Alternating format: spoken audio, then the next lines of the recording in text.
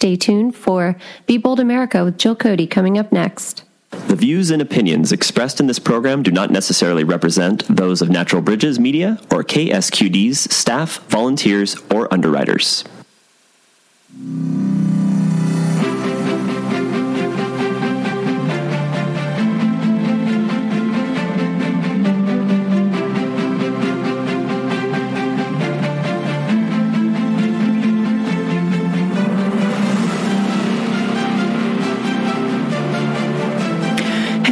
Hello. My name is Jill Cody, and welcome to Be Bold America. Be Bold America is a live, bi-weekly talk show for those who are motivated to step out with the bold actions necessary to begin reuniting this country and save our democracy.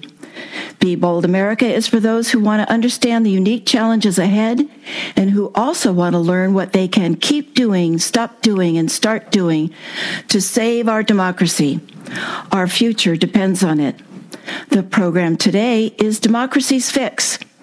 As our upcoming guest, Caroline Fredrickson, writes in a recent book titled The Democracy's Fix, How to Win the Fight for Fair Rules, Fair Courts, and Fair Elections, Caroline states, "The right has learned that power precedes policy, and not the other way around. Republicans have long understood the fact that when one team helps draft and apply the rules of the game, it is more likely to win. Thus, in elections, rather than just presenting platforms to win votes, they stack the deck by stripping certain voters of access to the ballot box, watering down election laws so they can fill the airways with dark money-funded attack ads, and shaping congressional and state legislature districts to give their party an unfair advantage. They cut down on access to the courts, closing the courthouse doors to deny victims remedies for violations of core rights without having to go to trouble to meet the statutes. And they go after control of the court system itself by investing huge sums in efforts to promote or oppose judicial nominees at the federal and state levels. And this is me talking, and as we have also seen, the right will go to extreme lengths to draft new and unexpected rules, such as denying a duly elected president of the United States his constitutional right to appoint a Supreme Court justice. We have big things to do.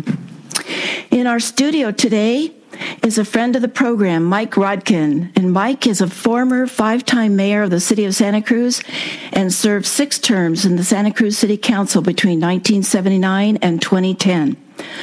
Mike retired after teaching 42 years in the Community Services Department at the University of California, Santa Cruz, where he served as director of the Field Studies Program, supervising student interns, working on social and environmental issues in Santa Cruz and around the globe.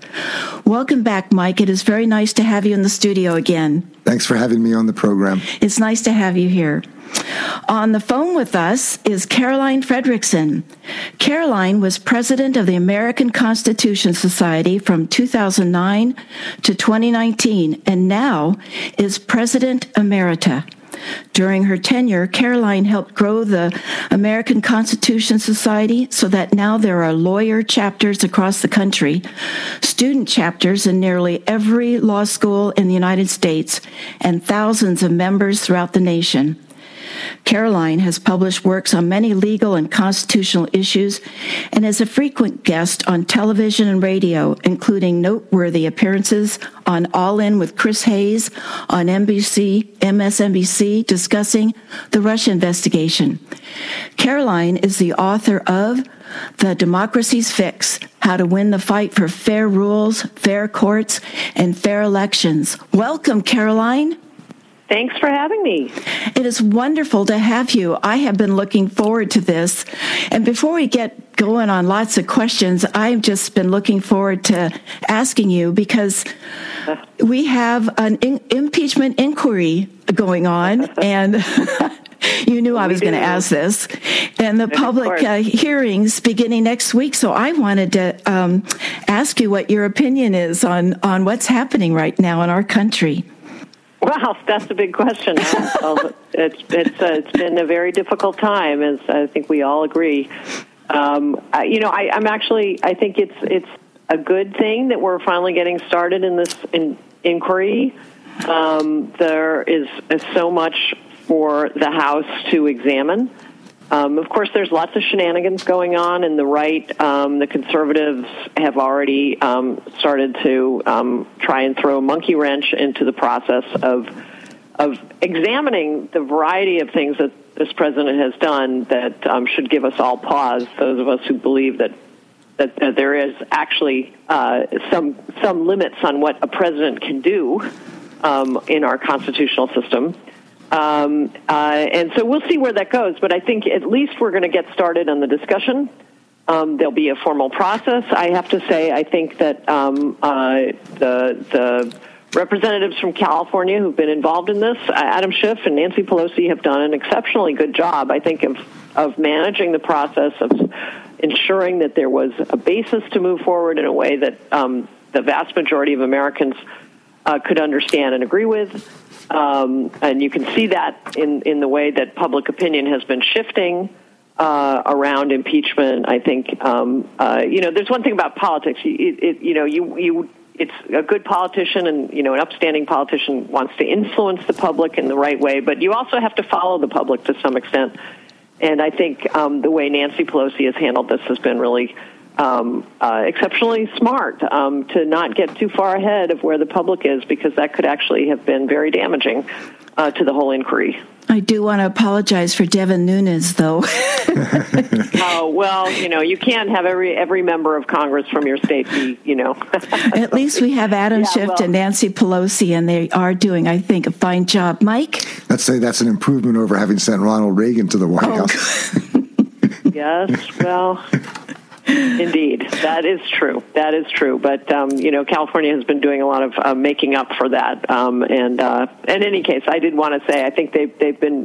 What's important is to understand that sometimes people get confused about impeachment and forget that it's not a legal process so much as it is a political process. In fact, the impeachment doesn't actually require a crime for somebody to be impeached. They simply have to cause such harm to the country that they should be removed. And that can be a non-criminal act as well as a criminal act. But that is all to say that, because it is a political undertaking, it's important to make sure that the politics are taken care of, that you have to pay attention to where the public is, and you have to educate them if they're not already don't already understand. And even with the way that Watergate proceeded, there were public hearings, and the public came along. They were able to listen to witnesses. And they began to understand the real severity of the violations that Richard Nixon had committed, which, of course, look like child's play now compared to what we're seeing with this president. I think, both here and in your book, but your comment you just made is really important, that you do have to bring people along. And the whole issue of momentum in terms of how you move an impeachment hearing process is really, really critical. It's worth noting that when the impeachment of Nixon started, there was only about 25% of the public supported it. And as the hearings went on, it moved to like a vast majority. It was like 7% or something by the end, including Republicans. And so it's kind of critical that you don't jump in early, get people's interest up a little bit, and then have it sort of take forever. And then you get into the weeds about the details of a particular issue or something. So I think Pelosi was very, very smart in waiting until we're really ready to do this and actually follow through and have the hearings be interesting to the public. Because public attention span, unfortunately, is very short, particularly these days with the news cycle. After 24 hours or 48 hours, an issue's over unless you find something to add on top of it to keep people still engaged. And so I think that they've done it the right way here, and it's still going to be a struggle. I mean, there are people, I see this, including Rudy Giuliani, who don't understand what quid pro quo, but they don't understand what the problem is. It's like, and I actually I never watched Fox News, but one night I was flipping through channels, and I saw Rudy Giuliani on late night, and it was about 1 a.m. They were replaying something, I think, and he said, "Yeah, well, of course the president asked for them to give him something that he could use against his opponents domestically. That's not a crime. What's the problem with that? He's the president of the United States." And unfortunately, that kind of confidence in the sense of like, that's the way things are, that there's nothing wrong with this, it spreads pretty quickly to people, unfortunately. I guess when you're immoral, you don't see immoral things. It's Caroline? true. It's true. And they're really just trying to muddy the waters in terms of what is legal and what isn't. I think common sense, most people get that you can't go to a foreign government and ask them to interfere in your own election on your side to harm an opponent. But the partisanship is so severe, and the lack of interest in the general, in the public interest, is I think what's so disturbing right now, and why I think we've all spent so much time thinking and talking about Donald Trump in this moment in time, is because this is just so unexpected. It's not something that I think we see as at all in the sort of in the traditional sort of dispute between the parties. Although, I mean, I guess one thing I would say is that in my book, I do actually think there is a history here, and that this maybe they didn't know that it would go this far, but a lot of this was sort of put in motion through the variety of decisions that were made by right-wing funders and politicians over the past many decades that have served us up a Donald Trump. And now I think, the Koch brothers and others can't necessarily control him anymore, and they can't put the genie back in the box, but they created it. I'm sure they had some doubts when Donald Trump decided he was going to start tariff systems all over again and basically, work to try and destroy the whole international monetary system in the way that it's structured these days. Exactly. And that was not what they had in mind when they started this process. Right. No, I think that's entirely right. I mean, they really wanted and planned for regulations to be destroyed for the air, for them to be able to pollute as much as they wanted, to end worker safety rules, to lower their taxes. They wanted all that stuff, and they made a lot of decisions along the way that involved, creating systems that allowed for voter suppression and gerrymandering and all of the rest, and and so they're to blame for it, but they might not have quite anticipated all of this. Well, one of the systems that I wanted to get your input on, or one of our checks and balances, is the Supreme Court. In your book, you said calling balls and strikes depends on where the judge sets the strike zone, and I loved that. And it's really shocking because I've realized that 15 of our last 19 judges have been appointed by Republican presidents. And so, the GOP has gone to extreme lengths, with the Merrick Garland nomination being one of them. And the Republicans have just created a situation where the Federalist Society can control our Supreme Court, and that they will be setting our laws for the future. The idea of having a nonpartisan Supreme Court, that premise seems to be a mockery now. What are your thoughts on unpacking the court or making it legitimate again, how we could fix that? Well, I mean, number one is that I think it's time for progressive people, or people who care about fundamental rights, they have to actually care as much about the courts as the right does. And unfortunately, we just haven't put the same energy and passion and, political capital into the courts. We haven't recognized that they're as central a part of the policymaking apparatus as the electoral branches. So we are decades behind, as you mentioned. There have been Republican presidents have had much more success in getting Supreme Court justices, but it's not just that. It's the rest of the court system as well. Mm-hmm. And Donald Trump, even though he can seem like, he can seem like a lot of things that I could say, but I won't say on the air. I will say like an idiot. Yeah, well, so he seems not so effective in a lot of areas except obstruction and lining his own pockets. But he's also been enormously effective at the courts, and way more so than Democratic presidents, and even more than most Republican presidents. And at this point in his presidency, he's gotten more circuit court judges, that's the appeals court of the federal system, than any other judge in recent history. Well, he has Mitch McConnell there. Exactly. The only thing he's interested in. Right. Well, right. Why would they want to pass legislation? Because they're doing everything they want through the regulatory process, that is, tearing down regulations.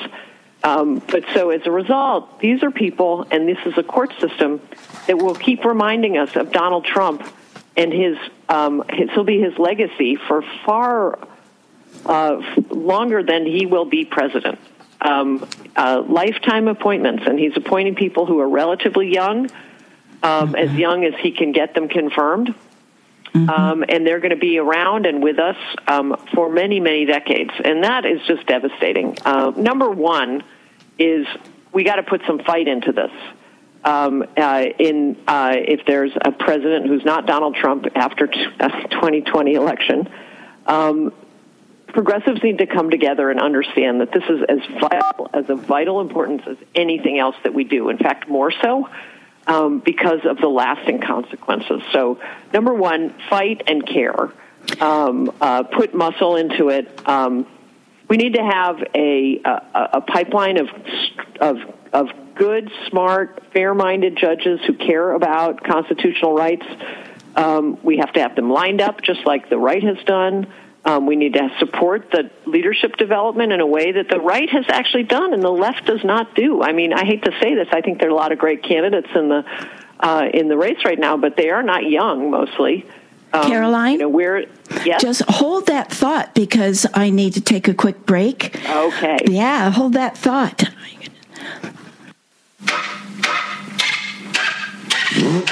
Got an old car taking up space in your garage or driveway? Why not put a squid behind the wheel? Donate your used car to KSQD through the Car Easy Donation Program. They even make the arrangements to have it towed. You get a tax deduction, and KSQD gets a monetary contribution. For more information, go to the donate page of our website, ksqd.org. Thanks. You're listening to Be Bold America on KSQD 90.7 FM. Many voices, one station. Listen worldwide online at ksqd.org and please like us on Facebook. Today, my guests are Caroline Fredrickson, President Emerita of the American Constitution Society, and Mike Rotkin, 5-time mayor of the City of Santa Cruz. I'm your host, Jill Cody. I'm sorry, Caroline, to have interrupted you there. I'll be doing so at the half-hour mark as well. But I asked you to hold that thought, so just take up where you left off there. Mm-hmm. Well, what I was just saying was that there's been a passion deficit on the left in terms of the courts. I mean, we get excited about so many other things, but just cannot get our energy up to push our politicians, push politicians generally, to do the right thing. They need to be pressured. They need to put their energy. I mean, look, Barack Obama was not his top issue, and we all suffer because of that. Barack Obama took several years before he really got into the groove of actually nominating people. Took a lot of organizations and individuals around the country to start putting some pressure on him. He had other priorities. Now, how can that be that he can't both pursue a legislative agenda and advance judicial nominees? Because the consequences were grave. And then when Mitch McConnell took over, Barack Obama had not done as much as he could have to fill all the vacancies. So there were vacancies that Mitch McConnell could then just keep open for Donald Trump to fill. That's not to say that Mitch McConnell didn't create a lot of this through his own extreme obstruction. And you mentioned the obstruction of, or the mayor mentioned the obstruction of Merrick Garland, which was just so unprecedented and something that we had, again, another type of behavior we hadn't seen before. But the fact that there wasn't really a lot of muscle on the Democratic side, that there wasn't a lot of energy, engagement, it gave the Republicans and the right a kind of a free rein to do what they wanted. And now we'll see. I mean, we haven't seen it as much as we will. Unfortunately, worse is to come. But already we're starting to see the fruits of some of the decisions coming out of the courts. certainly the Supreme Court has been advancing an extremely conservative and actually very outcome-oriented agenda around voting, around a gerrymandering case this summer, and so forth. And corporations. Exactly. They let their partisan colors start to show. But I think a lot more, unfortunately, is going to become apparent in the coming years as Trump's lower court judges start to issue more and more rulings. I think and we'll all suffer. I think that progressives have been sort of maybe disarmed ourselves, I guess would be the right phrase, in that people have so much sort of taken this notion that you have to be neutral as a judge. Well, you do have to be neutral in a particular case before becomes before you. You have to, we're not expecting people to say, well, I'm going to give Democrats different justice than I give to Republicans. That's not what we're looking for here. But they have to be more open and passionate, which the right has done, about the broad values that they hold, that we need to have a constitution that responds to the realities of today and not be talking about things that, were the reality of 200 years ago, as if somehow you wouldn't have to sort of change your interpretations over that. It starts as an institution under slavery, and as you begin to break that down and slavery goes away, you start to have to talk about, what it means to have everybody in the society being seen as an equal citizen, and to build that passion among supporters so that people could get excited by somebody who runs for office saying, I'm going to appoint these kinds of people to the Supreme Court. Because it's often the case that the people that, even this was even happening when Obama would nominate somebody, they are the people who would be good justices were all trying to take the position of, well, I don't have any views, I don't believe in anything, backing away from and the Federalists have taken exactly the opposite position. They have a very clear set of values around what they think the court should be doing and what they should be holding on to. And we need to do something kind of parallel. Again, not that we're going to have partisan judges, but that we're going to have judges who believe in the Constitution and are going to carry stuff out that makes a Constitution serve everybody equally.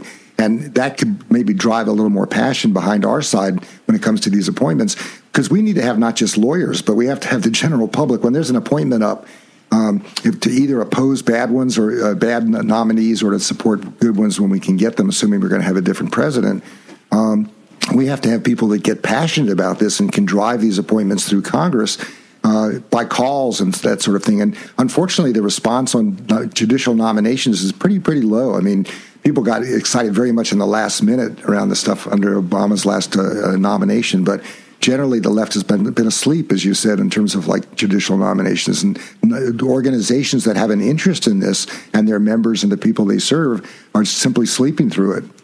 Well, Caroline, you said, sorry, if I could just react to that. I was absolutely 100% right, and I agree with everything you said.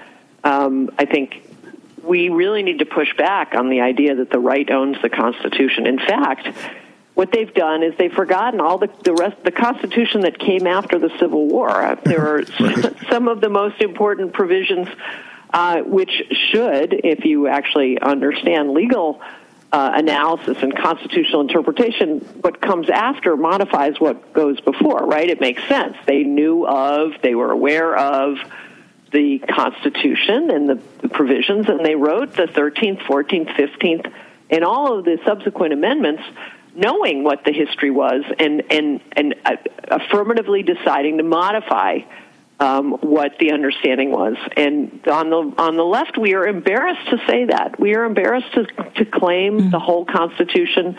The Constitution includes the Reconstruction Amendments, the Second Founding, as it's been called, that put an absolutely new frame on our nation of freedom and equality. And has to be included in any discussion, and yet so many nominees from Democratic presidents have attempted to sound like they were from the right, have been embarrassed about talking about that, and yet it's our Constitution. We should embrace that's the most hopeful part of it, is that we were able to make it a better country and a better Constitution. And so, no, I just wanted to comment on that because I think it's absolutely right and important to be unembarrassed, to be proud, in fact, of what our nation has accomplished through improving the Constitution. I mean, it was particularly shocking when this current court decided that we really didn't need the Voting Rights Act anymore because obviously we'd achieved total racial equality in the United States. I mean, it takes me about one chart and 3 minutes to persuade incoming frosh at the university where I teach, that the people of color have not taken over the country and that they're not getting all the benefits of all the programs and everything else. That that's simply not true. That they don't hold wealth. You can go on. And literally 3 or 4 minutes, you have a class of people, some of whom do have conservative views when they come to the university, to see that at least factually based, there's no. How could a court possibly find that we no longer need to have a Voting Rights Act because we've reached equality? That's absurd. And yet, that's exactly what the court did. Indeed. And then immediately all the states that had been gerrymandering and stuff got the green light. They ran out and they had them on the shelf. They took them. North Carolina immediately passed a huge voter suppression bill. Literally the day of, they brought it out. I mean, it was not. This was something they'd been preparing for. It's anyway. But absence is why the courts really matter. And although it's not as flashy or as exciting as participating in an electoral process, it has more lasting consequences because you can't vote these people out of office. Well, in a couple of minutes, I need to take another break, and I know I'm going to ask a huge question so we could continue the answer afterwards. But this discussion on appointing the judges brings up in my mind the issue of the filibuster. It just seems to me that to explain the filibuster is difficult, but I'm going to ask you to do that. And it just seems to me that 41 senators represent 11% of the population can block the ability and have the veto power over the 89%. And I think Mitch McConnell has changed the rules on the filibuster a couple of times to serve. I think maybe you can answer this, but probably did so and changed the filibuster rules so that they can just appoint the judges without the minority party having any say. Your thoughts, Caroline? And just a minute, we can take it over to the next segment. Okay. Yeah. Do you want me to start? Well, yeah. I mean, I am not a big fan of the filibuster generally for the reasons that you suggested, that the Senate is already highly anti-democratic and favors small states and white rural areas over where most of the population lives, and certainly where most of the population that's diverse lives. So people of color are profoundly disadvantaged by the Senate structure. So I have a problem with it. The first change to the Senate filibuster rules was actually under Harry Reid when Barack Obama was president, in part because Mitch McConnell was obstructing to the extent obstructing Barack Obama's judicial nominees to the extent that he couldn't actually get anybody through the process, and so it was a necessity. But then, when Donald Trump was elected, Mitch McConnell took it a step further, and from getting rid of the filibuster for lower court judicial nominees, he got rid of it for the Supreme Court. But I think we're at a point where I would very much hope that the Democrats do not get this crazy idea that they should put it back into place if they take the Senate back. Sometimes they have really bad ideas about needing to somehow protect this historic institution of the Senate and restore it. Well, the thing is that the filibuster is just a Senate-created rule. They've changed it multiple times over their own history, and there's no reason to put it back because let's not shoot ourselves in the foot one more time because they did that with Barack Obama. And so let's not do it again. So you think Democrats, when we get in power, I want to say when, not if, will fix that problem? Is that something being discussed? Well, I mean, I think let's hope they just don't put the filibuster back into place. Got it. It's gone. It's gone now. Okay, and then putting it back. Yeah. I mean, the Republicans have been... Why would you want to give the Republicans the right to obstruct more? No, exactly. No, we wouldn't want to do that. It's shameful in this sort of willingness to sort of change the rules in their own favor, whichever serves them the best, and make whatever rationale is necessary to defend it as a good idea when it makes no sense at all. Exactly. An important KSQD programming note. KSQD presents a 5-part series on the growing threat of wildfires. California Burning takes a critical look at how the state's fire-prone forests have been managed and examines how we can all be better stewards of the land and avoid catastrophic wildfires in the future. Produced by North State Public Radio, California Burning airs Monday evening at 6 p.m., right after Talk of the Bay, here on KSQD 90.7 FM and on KSQD.org. You're listening to Be Bold America on KSQD 90.7 FM, your ink spot on the dial. Please consider becoming a KSQD sponsor. Commercial-free community radio thrives on your financial and listening support. Now, back to our wonderful guest, Caroline Fredrickson, author of The Democracy's Fix, How to Win the Fight for Fair Rules, Fair Courts, and Fair Elections, and Mike Rotkin, who taught for 42 years in the Community Studies Department at UCSC, and I'm your host, Jill Cody. Well, one thing also is, I don't think many people know about Lewis Powell. I wrote about him in my book, America Abandoned. You wrote about him in your book, Caroline. But he was a key player in the development of the dark money taking over our politics. And I just thought it might be useful for listeners, for more people to know who Lewis Powell was and what he did.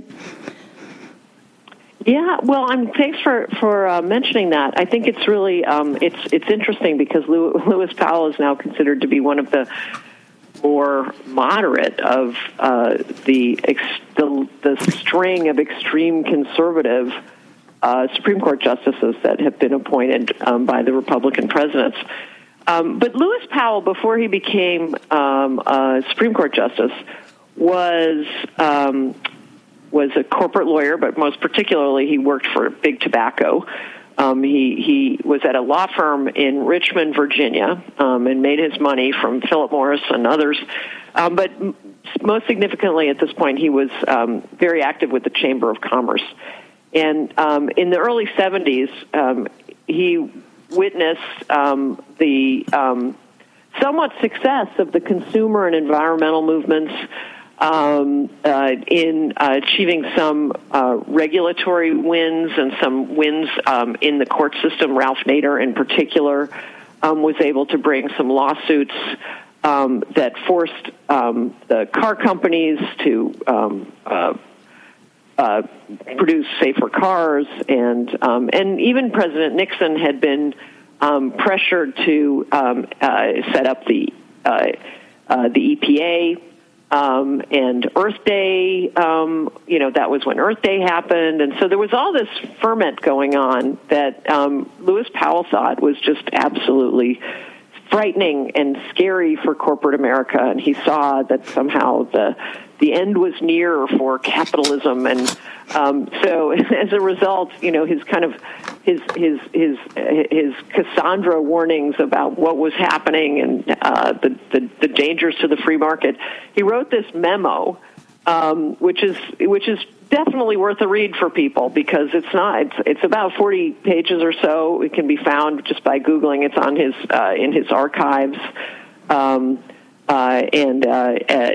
To read sort of his vision of what the right needed to do. And he laid out a plan. He wrote this memo for the Chamber of Commerce. As I said, he was saying, our whole system, our free market system is in danger unless we do this. And what we need to do is invest in a long-term plan to control power. And he looks at different elements. He's not talking about just investing in the next campaign. What he's talking about is how do we actually build institutions that will help us to control power for the long term, much beyond the next election. And so in his memo, he identifies a number of areas. One, most importantly, was the courts. I mean, he saw this. This is what his original major concern was with Ralph Nader, was to seeing the successes that they were having through the court system to actually force corporate America to be somewhat more accountable. But But he also identified other areas. He thought academia was one where they needed to start investing in how do you control thinking and build up think tanks that could provide what looked like potentially a kind of neutral viewpoint, but was in fact heavily funded by corporate America, and as well as the media. And of course the electoral process. So they built a number of organizations that focused on all of those areas.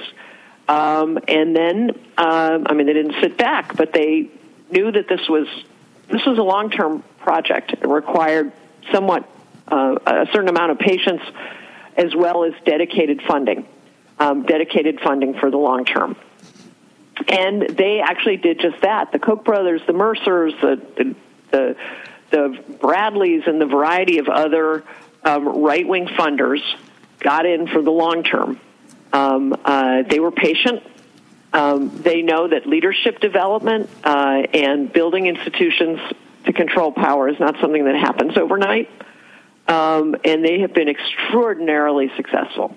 The consequences are visible all over the place.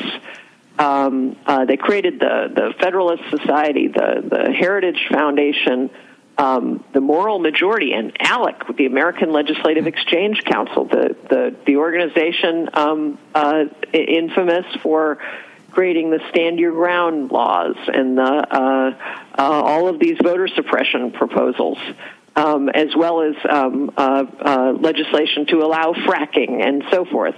It's a corporate America-funded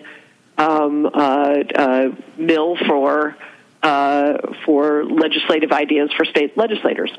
Anyway, so they went on to do that. And as you know, since you wrote about it as well, they really just hung in there, and they had a huge amount of money, and they built those institutions. They're still around. They're still functioning, and they're still, kicking our butts in that area. Still powerful. When I was researching this area for my book, there was when in 1973, I guess, when Lewis Powell wrote his memo. Am I correct on that year, 71, Caroline? I think, 71? 1971. There 71. were, we have 535 members in Congress, and in 71, there were 175 lobbyists. Now there are over 13,000 corporate lobbyists. So they just have to be inundated constantly, a barrage of well-paid corporate representatives, and with the think tanks like ALEC and Heritage, it's just overwhelming, I would think. Well, what's changed in Washington? I do a fair amount of lobbying for public transit in D.C. It used to be that the elected representatives and their staffs wrote legislation. Now, they got lobbied about that legislation. That wasn't brand new. But what's happened now is the legislation is actually being written by the lobbyists, simply put into the hands of the legislators who then pass the legislation. And if you start off with a piece of legislation that's written by a corporate self-interested group of some kind, it takes, even if you want to amend it or something, it takes a lot of work to fix it. The basic premises in the legislation are horrible, and even having Republican or conservative legislators write stuff would be very different quality than what's coming out of these corporations, where it's just nakedly self-interested, and it's very, very difficult to put limits on it. And you'd have to start all over with a different bill if you wanted to try and change it in some way. You can't fix it; it's too much of a mess. Well, it gets into campaign finance too, because they're spending more than half their time having to raise money to get reelected, and so that time is taken to fundraising versus actually drafting legislation.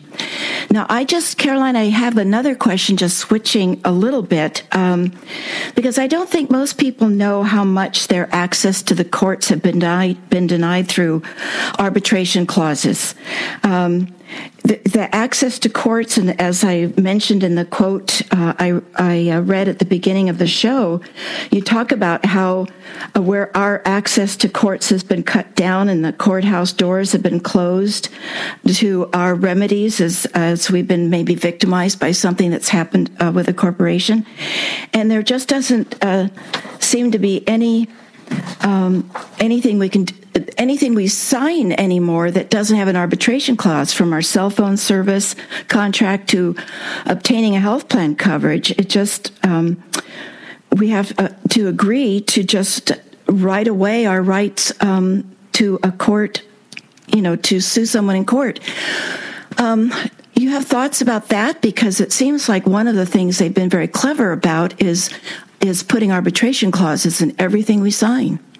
That's absolutely right. And, this is where, I'm not laughing because it's funny, but laughing only because it shows the incredible hypocrisy of the conservative legal movement. This is an area where, they claim to be following originalist principles, and, they don't make up the law like the left does. They're just following the law. And yet, in this whole area, and yet in every area, but this one in particular, it just shows how incredibly empty, in fact, self-serving, hypocritical, and downright destructive they have been to Americans' basic rights. And that's because this whole line of cases involving the arbitration agreements is based on a reading of a statute called the Federal Arbitration Act. And in the conservative viewpoint, that act, even though it was passed in the 1920s, trumps everything that came afterwards. That is, laws like the Fair Labor Standards Act or other protective labor laws or consumer rights laws that were meant to ensure that basic rights were enshrined in law and protected, and that came after the Federal Arbitration Act. The Federal Arbitration Act, which was passed in the 20s, as I said, was meant to provide a route for businesses to adjudicate disputes outside of the court system. And this court has applied it to every single possible dispute between major corporations and a single human being, a totally different power structure than what is meant to the Federal Arbitration Act to deal with. But in any case, again, as I said, just like the Reconstruction Amendments and others, one would assume that what comes after modifies what goes before, because that's just logical, and that's the way that what we learn in law school is that's how you interpret a statute, is just to assume that is it's a canon of interpretation, as they say. It's just because it makes sense, right? But in this case, even though this came afterwards, it somehow modifies all the laws that came afterwards. So all of a sudden you say, even though Congress meant in all of these protective statutes to give real protection to people who've been harmed, all of a sudden now a worker who takes a job and has very little bargaining power, because the whole point of all of these New Deal laws was to give some greater equivalency of bargaining power, it takes it all away again. By saying that, they have no right to join collective action, join a class action, and their disputes are no longer in the court system. They were forced to give up their right to go into the court system. And, one thing that people should understand about an arbitration system is it's not public, it's not bound by precedent, and it's typically funded by the boss. And so any arbitrator who wants to get rehired is going to care a lot more about whether the boss feels good about the result than about whether the worker feels good about the result. They want a payday. So the whole system is rigged, and it's not, unfortunately, very well known by people. And it's one of the signature moves of the right. Again, just like caring about the courts, it's something that's not flashy, it's not as visible in the public eye, but boy, is it important. Very similar to that is knowing about how the rules work. And as we discussed at the beginning of the show, when you get to write the rules, you can really win the game. Well, that's very much the case when it comes to legal proceedings. if you control not only the rule book, but also who is sitting in judgment, it's pretty much the case that you're always going to win. Right. Faith Matters is following this program at 6 o'clock on the second and fourth Sundays of the month. KSQD presents Faith Matters, hosted by Seth Shapiro. Faith Matters is an interfaith discussion with leaders from a variety of religious and spiritual traditions. The discussion is wide-ranging and respectful, and call-ins are welcome. Tune in to Faith Matters Sunday evening at 6 on KSQD 90.7 FM. Many voices, one station. You're listening to Be Bold America, Many Voices, One Station on KSQD 90.7 FM. And we're speaking with Caroline Fredrickson, author of The Democracy's Fix, How to Win the Fight for Fair Rules, Fair Courts, and Fair Elections, and who also wrote Under the Bus, How Working Women Are Being Run Over. And in the studio is Mike Rotkin, 5-time mayor of the City of Santa Cruz and part-time teacher at UCSC. And I'm your host, Jill Cody. Now, Mike, before we go to Keep, Stop, Start, I know you had a question. Yes, I really appreciated, Caroline, in your book, how much you emphasized this issue of power versus policy, or, the issue of strategy versus histrionics, or whatever. I don't think was the best way to characterize it. But I just, quick story first. When I first ran for city council, it was a protest campaign, and I put out a leaflet that was a legal-sized piece of paper with 8-point type, and Mike on 23 issues in Santa Cruz, trying to show that I understood the policy questions and I had a solution for everything Santa Cruz was troubled by. Thankfully, before the election came around, I realized that was not really working very well, and decided to put out a much, shorter little brochure with a lot of pictures and short quotes that gave people a sense of how I looked at things rather than the actual programs I would implement if I became a council member. We've got a situation now where Democratic candidates are out there battling each other, not to the death, but certainly to the destruction of each other over the question of exactly what they're going to implement in the way of a health policy, to take one example. The reality is whoever becomes president, even among the Democrats, they're going to have to work with Congress. Whatever the president thinks is a great idea, presidents, thankfully, under our Constitution, don't run the whole place. And whatever their ideas are about health policy, whatever comes out in the end is going to look very different than when it started. Even take an example of what happened with the Clintons, with Hillary, when she was working on health policy back then. So my question is, how do you think the pragmatic question, which I appreciate out of your book, how much you want to get people to the issue of what can we do to move towards addressing power rather than getting into the weeds on policy stuff. How do you think we could try and, as individuals, get the candidates in this race from the Democratic side to present themselves in a way that appeals to people more broadly in terms of what their views? I mean, Donald Trump never had a policy on anything, and he didn't win the vote, but he did win in the Electoral College. How can we get people to sort of start presenting themselves in a way that will be exciting to folks rather than most people are going to sleep over this debate around health policy, as far as I can see? I mean, I get into it because I'm a policy wonk, but most of my neighbors and friends and stuff don't know what each position is and don't care. That's right. And it is, I think, I would have to say I'm a policy wonk too, so, I can delve into those details.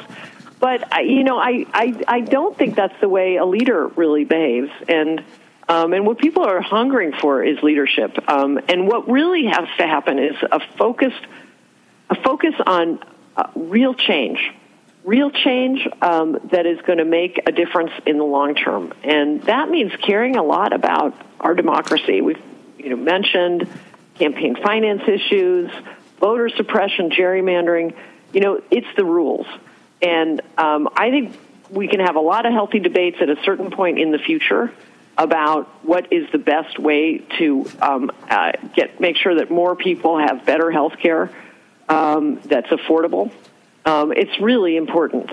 Just like we need to have we need to really focus on how to address climate change, because it's a dire problem in the world.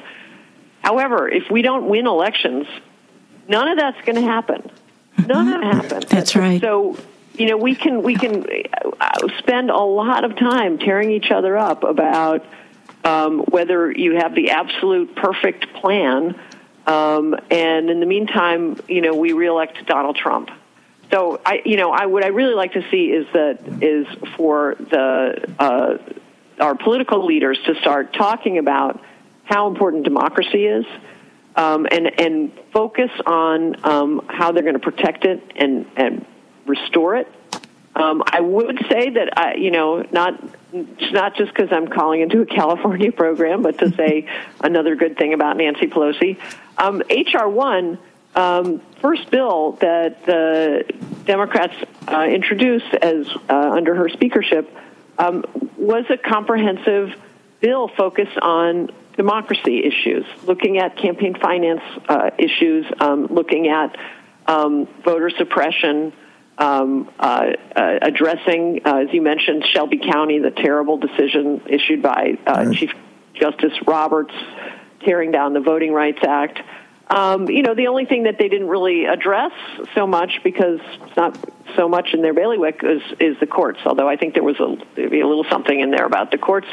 But essentially, this is what matters. We'll get to those important, super important. I don't want anybody to think I'm suggesting that healthcare and the environment and other major policy items are not important. I just don't think we'll have any chance to address them if we don't start with getting in power and then figuring out how to make sure that we don't lose our grip on power immediately because we haven't taken care of the basics, which are democracy. I think you're right about that. And the question of getting the public more engaged in how we could undo the damage that Donald Trump has done. And it's not just in the court system. There's all these regulations that have been destroyed, and we have to rebuild those. That's going to take a long time. And I think the candidates could be speaking more about how they would at least get us back to where we were before they started, again, totally disagreeing with each other over issues of what we're going to do if we had votes in both houses and we're able to move forward much more rapidly. Now, I want to get further into keep doing and stop doing and start doing, Caroline, but I do have a question that came up when Mike and you were talking, and that is, what do you think will happen to our Constitution if Trump is reelected? Well, that is a tough question. I am very worried about it, honestly, because I feel like up till now we've avoided a real constitutional crisis. Certainly, we haven't yet had the situation where there's been a court order that Trump has defied, although that is the subpoenas are start. Yeah, yeah. He's suggesting he's going to, but he hasn't done it right. Mm-hmm. You're right. So there's and other presidents have been reluctant to comply with subpoenas as well. So it's not entirely unprecedented. We've survived that. But if he's reelected, and we've already seen, the issue refusing to turn over his tax returns, the complete unwillingness to consider the emoluments clause as part of the Constitution, the flaunting of congressional oversight, I'm really very, very worried. I even worried to some extent that if he doesn't win, he won't leave. I think that's a serious risk. I'm worried about it. Probably. And his lack of interest for the rule of law, which is a cornerstone of a democracy. He's not interested in laws at all. I had somebody tell me that it was silly for me to be worried about those things because, after all, the military would come in and get rid of. Oh dear! And I thought, well, doesn't really make me feel better. No, we have to come down to the that, military. And no, that's not a democracy either. Exactly. That's not how this all should function. So I'm very anxious. Hopefully, we saw some incredible things happen during the course of Donald Trump's presidency, from when the travel ban was first issued to all those people going to the airports and a variety of responses. But at a certain point, you start worrying about, what's the next response? Is there a way to have a response that doesn't put us into some kind of a posture of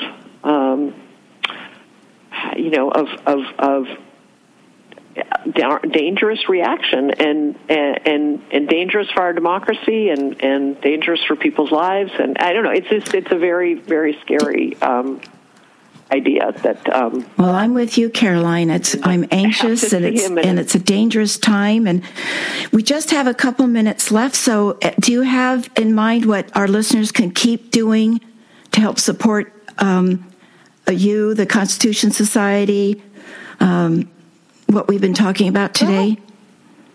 Yeah, I mean, I think people have been much more engaged in thinking about local politics. And I know there's somebody on the show who's cared a lot about local politics along the way. But it's an area where I think the left has been less active and less successful than the right. And so really focusing and caring about state legislatures, state elected officials. After all, redistricting happens at the state level. Mm-hmm. So if we're going to have an impact on that, that's where people have to put some focus. So I think keep doing that. That was good in this last election. A lot more focus than we've seen in the past from the left. And then to stop doing. Mm-hmm. The next would be stop doing. About that. Let's stop tearing down people over policy disputes. We all agree that there should be some kind of universal health care. We don't necessarily agree exactly on how to get there. Single payer versus expanded Affordable Care Act. We can have amicable disputes, but let's not be destructive of each other. We have a bigger goal here. And start care passionately about the courts. Mm-hmm. Yes. Pressure when there's an opportunity, when there are Democratic senators, pressure them to actually put some muscle into the engagement. And I won't say anything about the California senators, but let's just say, just like most of the Democrats, they could do a lot better than they have. And so I'd say, yes, start doing that. That has to be a major part of the Democratic, or of the progressive agenda, because if it's not, then we're just going to see more Citizens United in more Shelby counties, and we are not going to be able to fix what's happened to our democracy. Well, and also, if you're sitting on the sidelines, you've got to start participating. This is an election coming up where nobody can sit on the sidelines. I want to thank our terrific guests, Caroline Fredrickson, President Emerita of the American Constitution Society, and Mike Rotkin, 5-time mayor of the City of Santa Cruz. I also like to thank my program engineer, Emily Denham. You're here. You're here. And thank you for listening and joining us and tuning in. And next time, I hope you tune in on November 24th for A House on Shaky Foundations with Jeremy Lent. Jeremy Lent is an author whose writings investigate the patterns of thought that have led our civilization to its current crisis. His recent book, The Patterning Instinct, A Cultural History of Humanity's Search for Meaning, explores the ways humans has made meaning from the cosmos from hunter-gatherer times to the present day. He is founder of the nonprofit Leolology Institute. Sorry about that. That is dedicated to fostering an integrated worldview and that could enable humanity to thrive.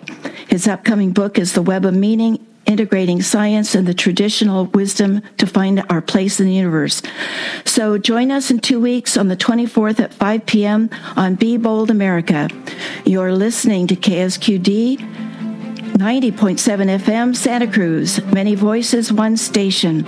Listen worldwide online as ksqd.org. Stay tuned for Faith Matters with Seth Shapiro. My name is Jill Cody. Keep, stop, start.